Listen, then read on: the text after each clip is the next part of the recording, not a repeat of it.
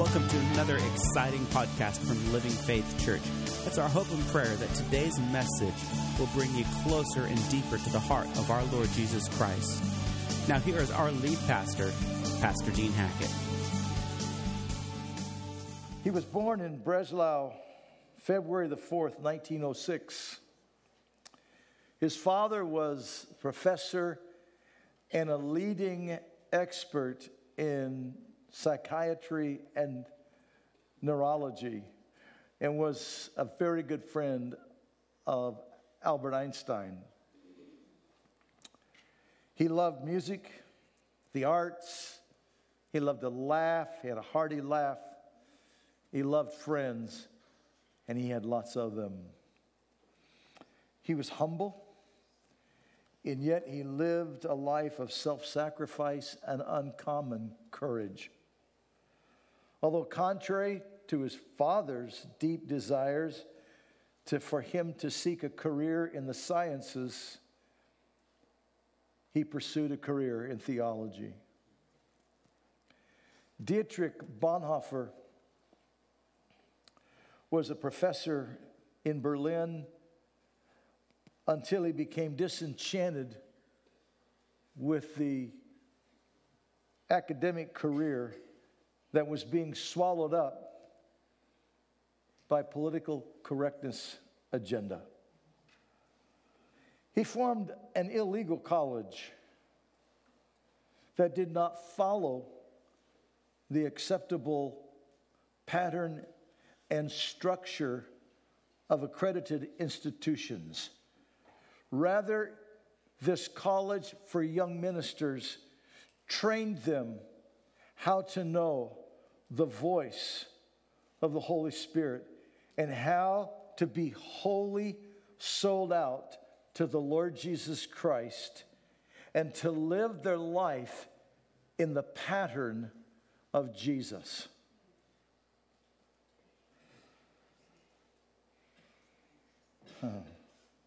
He firmly believed the church needed to leave the ancient dogma and creeds and traditions and to begin again freshly studying the Word of God and teaching the Word of God and discovering how to be a true disciple of Jesus Christ. When the National Socialist German Workers' Party or the Nazi Party won several elections and Adolf Hitler seized the position as chancellor in January of 1933, Dietrich had already been warning the church against idolatry and calling for a total surrender to Jesus Christ. And in February of 1933, just 1 month after Hitler had become chancellor, on the radio broadcast, he boldly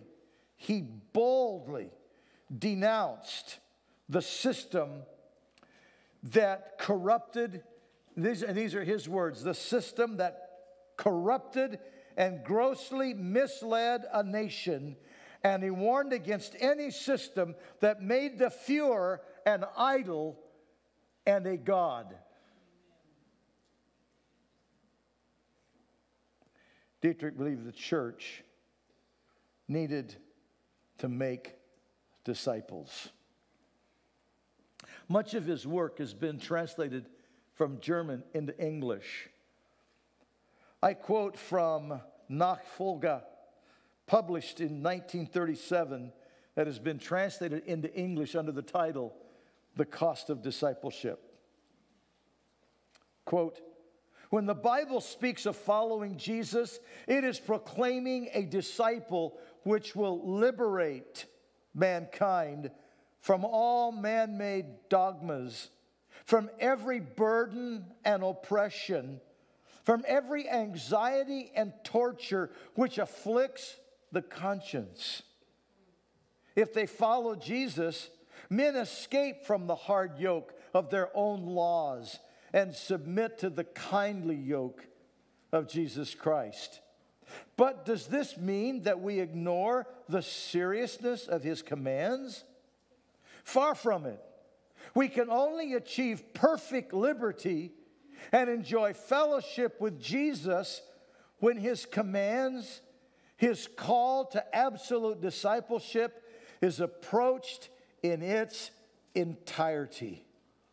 Only the man who follows the command of Jesus single-mindedly and unresistingly lets his yoke rest upon him and finds his burden easy, and under its gentle pressure receives the power to persevere in the right way. We have been studying since the first of the year on living the blessed life.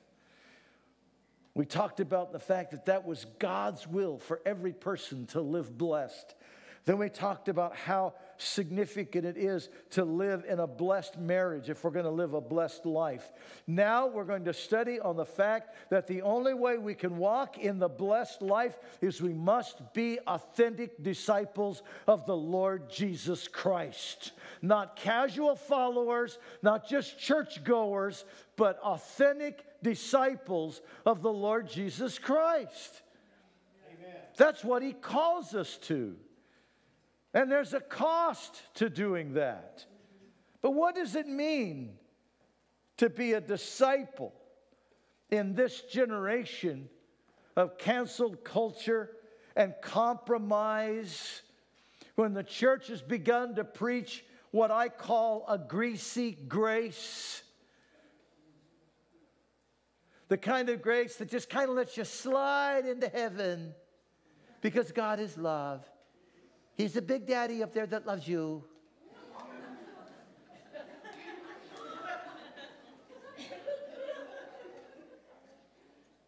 What Bible have you been reading? You know, there are actually evangelical Pentecostal pastors teaching right now that the God of the Old Testament is different from the God of the New Testament. Wait a minute. I thought the Holy Scripture says, I am the Lord God, I change not. I thought it says he is the same yesterday, today, and forever. Amen. We don't have two gods on our hands. The same God. We just got to learn. We have forgotten that Jesus calls us to be disciples. Remember in Matthew chapter 4, it talks about Jesus having gone through the 40 days of temptation in the wilderness. He goes north and he's preaching in the Galilee, and he's on the shores of the Sea of Galilee near Capernaum, and he sees two fishermen there. They're brothers, Peter and Andrew, and he says to them, "Follow me, and I'll make you fishers of men." And the Scripture says, amazing, they immediately left their nets. Now that is crazy, but they did. And as they're continuing to walk with Jesus, Jesus sees two more fishermen that are brothers, James and John. And it says they followed him. Now, when Scripture, when it says follow me and says they followed him, it doesn't mean they just kind of paddled along and just seeing what Jesus was doing and go, this is kind of curious, what's going to happen here? No. What it means is they walked in his steps. They listened to his teaching. They saw how he handled situations. They saw how he dealt with people. They saw how he lived his life, especially how he lived his life out of the public eye. How many here are sick and tired of politicians and leaders and CEOs and people who are one way in the public eye and are totally different? I'm not going to ask how many kids would love their parents to live at home the way they talk and appear on Sunday at church.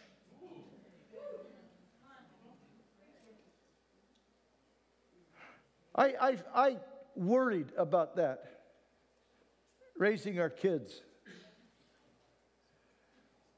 I often thought about the fact that, you know what, I'm the only pastor Wanda's ever going to have. I tell you, that puts a burden on you. Because I would think, if she sees me one way in the pulpit and then I'm weirdly different at home, where's her trust and where's her shepherd care? And I thought about the same thing for my kids. And I would periodically write her a note and ask her to answer me by note because I wasn't sure I could take it face to face. Well, I'm not that good. And I'd ask her to grade me in areas. And then around the dinner table, every couple of years, I'd ask my kids, where do you see Dad different at home than in the pulpit? Because I don't want it to be that way. I want to be authentic. See, an authentic disciple walks in the steps of Jesus. That's what it means. And I first and foremost am a disciple of Jesus, not just a preacher. In fact, I don't even like to be called preacher because that's what I do. That's not what I am.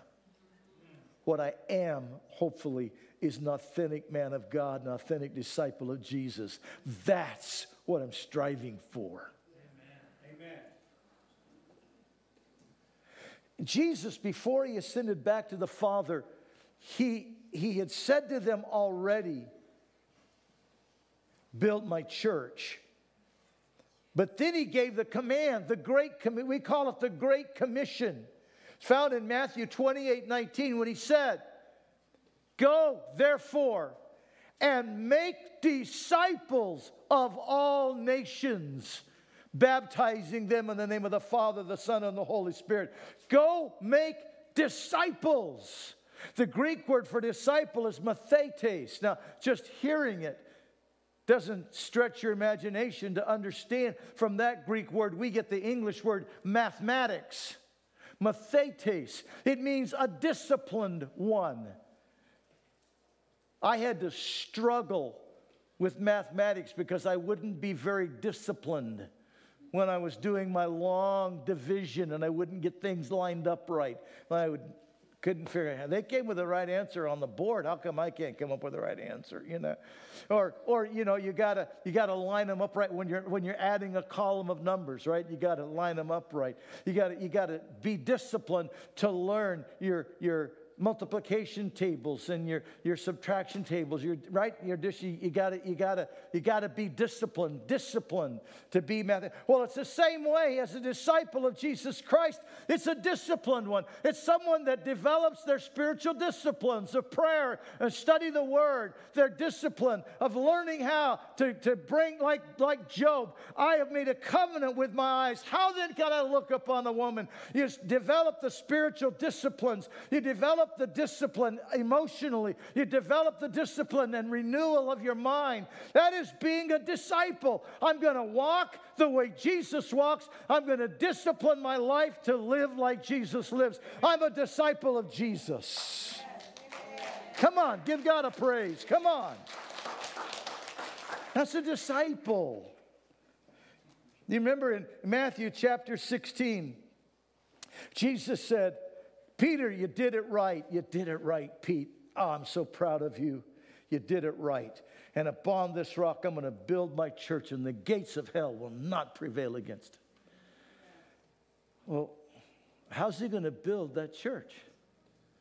Well, later in the chapter, he tells us, if anyone desires to follow after me, let him deny himself and take up his cross and follow me. Now, what does that mean? See, we've got to ask ourselves, what does that mean? Deny myself and take up the cross, follow Jesus. Well, that's actually our study in 2 weeks. But see, we got to discover what that means. Follow me. Pete, Andrew, follow me. James, John, follow me. Nations, follow me. Become a disciple. Become a disciple. Well, clearly, when Jesus said, I'm going to build my church, And then he talks about that. Obviously, there is a clear connection there, and we got to discover that connection because it's closely connected. Follow me, deny yourself, take up your cross. We're going to look at that. But there's another thing we got to look at today. Because back when he first called Pete and Andy and James and John, he stopped and he had a sermon on a hillside on the north side of the Sea of Galilee. We call that the Sermon on the Mount. It's found in the Gospel of Matthew, chapters 5, 6, and 7. That whole sermon he gave. And at the very beginning of that lesson, he talked about living the blessed life. We call it the Beatitudes. And he's talking about living the blessed life. But it's more than that. He's also describing the character of a true disciple.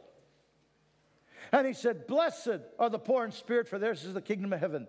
Blessed are those who mourn, for they shall be comforted. Blessed are the meek, they shall inherit the earth. Blessed are they that hunger and thirst after righteousness. Blessed are those who are merciful. Blessed are the pure in heart. Blessed are the peacemakers. Blessed are those which are persecuted for righteousness' sake. Now, what does that mean? Well, when he talks about blessed are the poor in spirit, the Greek word for poor is patokos, and it literally means to be so poor, so out of resource that you are beggarly. But it means more than that.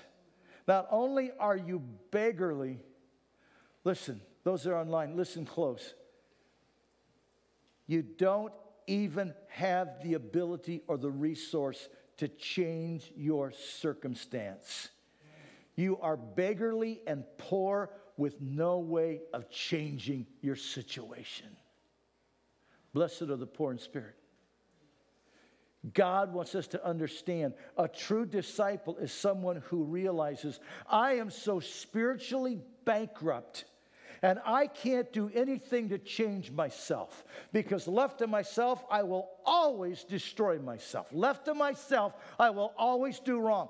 I cannot fix myself. Come on. If you could have fixed yourself, you'd have done so a long time ago. Cracks me up. And you've been there. You've seen it. Or you've maybe done it yourself. You look at somebody and you go, I can quit smoking anytime I want to. Well, why don't you? I don't want to. What they're saying is, I can't. How many times have you said, I'm going to quit this pornography. I'm tired of this. I'm not doing this anymore. Boom, there you are. I'm not going to lose my temper anymore. I'm not going to yell like that. I'm not going to yell at my kids like that. I don't want to be that kind of mama. I'm going to stop this. There you go. We can't fix ourselves. We are poor. We are beggarly. But blessed are they that mourn. Blessed are they that mourn. To mourn there means to weep, but more than weep. It means to have deep sorrow, but more than have deep sorrow, it means to wail. Have you ever heard somebody wail?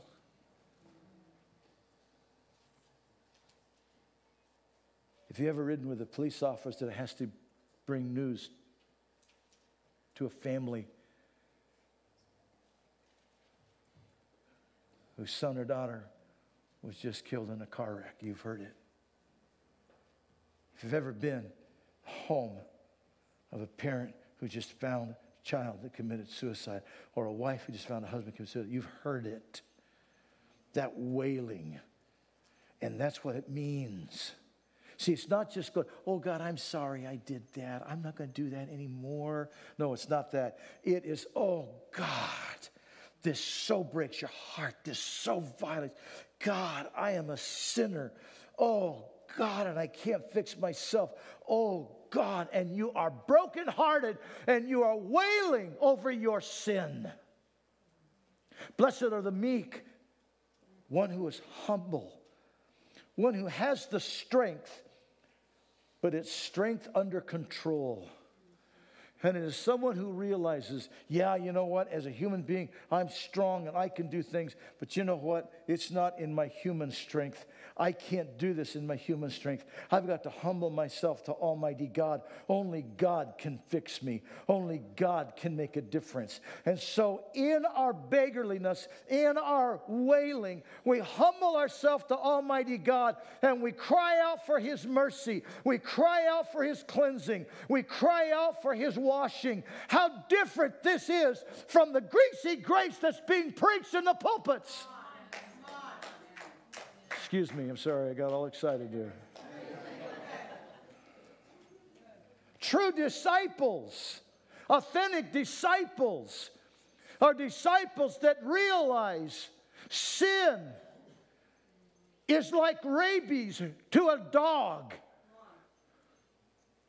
And there's only one thing you could do with a dog that has rabies. He's got to be put down. The wages of sin is death. Sin destroys us, it kills us, and it sends us to eternity in hell. But God says, but when you will mourn,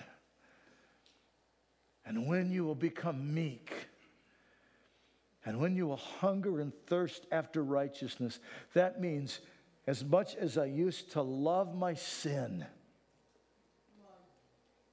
Hey, you want to stop by Midway and get a beer on the way home? Yeah. As much as when you're on the computer and that stuff clicks up on the side. Yeah.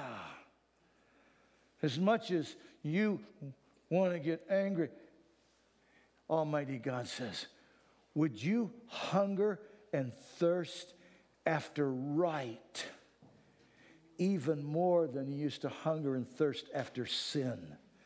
Would you hunger and thirst after right? Turn your heart to hunger and thirst after right. And see, when Jesus cleanses and washes your heart, He gives you a whole new want to. I think I've shared this before. I was on a flight one time. I was sitting next to this guy, and of course, he ordered an alcohol, and he was cursing this and cursing that. And we're about halfway in our flight, and he looks at me and he goes, and I'd been chatting with him, hoping to get an open door to sow some seed. He looked at me and he goes, I've noticed you don't drink. I said, I drink all I want to. He said, I noticed you don't curse. I said, I curse all I want to. He goes, what are you saying? I said, I don't want to. I don't want to drink alcohol. I don't want to curse. I said, I didn't used to be that way. What an open door. I got to tell him how Jesus changed my want to. See, that's a disciple. Will let Jesus change our want to? But look, he goes on. He doesn't stop there. He goes, blessed are they who are merciful. We show compassion and love for those who are broken, those who are wounded, for those that are hurting. We show compassion and love. Blessed are the pure in heart. That word pure means undefiled, without blemish, to be spotless. Our heart is washed and cleansed, and we walk with that heart, and we let Jesus change our tongue. I don't know what it was like for you. When I got saved, I could keep up with the worst of them. And I couldn't stop. I'd go, God, I don't want to say that anymore. And I'd turn right around, and it would just come out. It just would come out naturally. I'd so trained my tongue, it just would come out naturally. All those curse words, all those F-bombs, just come right out. And finally I said, God, I can't do this. Would you help me?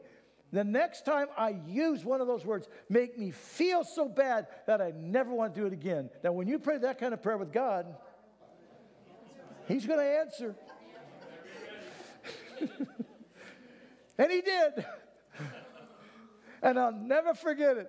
It was just a few months after I prayed that prayer, and I was putting up some pictures in my room in the barracks, and I hit the wrong nail. Really hard. And it just kind of went, you know how Remember how in the cartoons the thumb would just go boom, boom, boom? That's what my thumb was doing. My thumb was doing that. And I got down off the ladder, and I'm holding it, and I'm sucking on it. I'm babying it. And then it dawned on me, I didn't say a bad word. I was so excited. Now I was more excited about that. I didn't curse. And you know what I'm saying? The pure in heart. Blessed are the peacemakers. And it literally means those who make peace and those who guard peace. We want our heart to make peace. So we always forgive. We have a heart to forgive. We have a heart to forgive. And if at all possible, Lord, we're going to do the ministry of reconciliation. We're going to reconcile. We're going to be peacemakers. We're going to be peace givers. And then the last, persecution. Literally, it means those who are hunted down and taken captive. Persecutors. Blessed are those who are persecuted for righteousness' sake. Now, what's the blessing of this? There's a whole list of blessings that go with this. Theirs is the kingdom of heaven. They will be comforted. Blessed are the meek, for they shall inherit the earth. They shall be filled. Those that hunger and thirst after righteousness will be filled. The merciful will receive mercy. The pure in heart will see God. The peacemakers will be called the children of God. And those who are persecuted for righteousness' sake, they will see heaven. See, Almighty God says this is the blessed life, an authentic disciple. I want to wrap up by reading to you something that Jack Hayford wrote. It was first published way back in 1966. It was republished again in 2008. It's called The New Breed.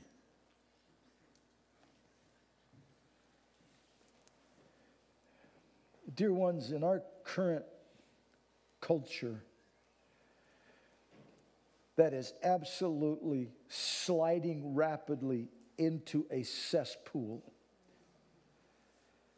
we are beginning to openly call evil good and good evil. I was telling Juan on the way here this morning, one of the latest news bulletins out of England, they are right now considering passing a law that will make it absolutely against the law and imprisonment for you to say anything about Christianity on the job.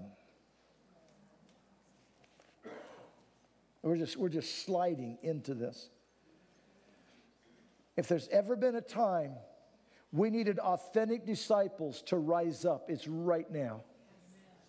Amen. It's right now. The new breed.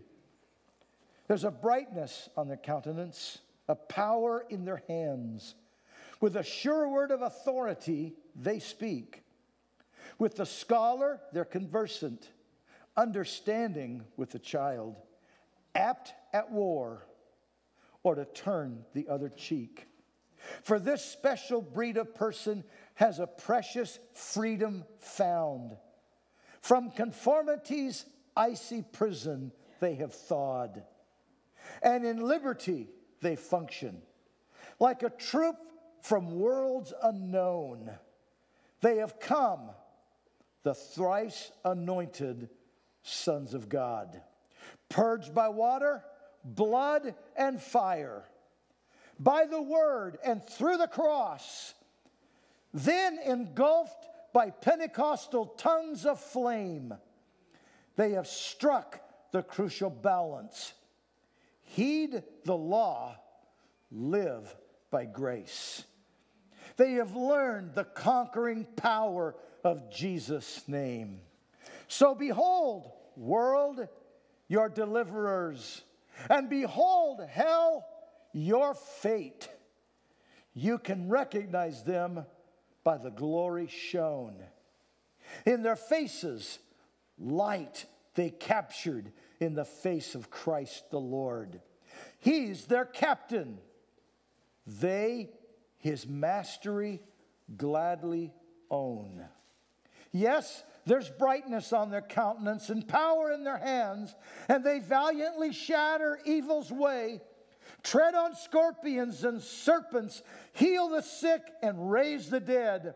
There, the radiant legions bringing God's new day. Amen. And that's what we need, disciples that will rise up and bring a new day, bring a new spirit to our nation, to our community, bring a new spirit to our workplace, to our neighborhood, because we are authentic disciples of the Lord Jesus Christ. We are so blessed that you joined us online today. For more resources on how you can grow your relationship with Jesus Christ, visit us online at www.winacity.com. If you would like to speak with someone about your relationship with Jesus Christ or would like prayer, you can contact us at 541-567-4486 or email us at info@winacity.com.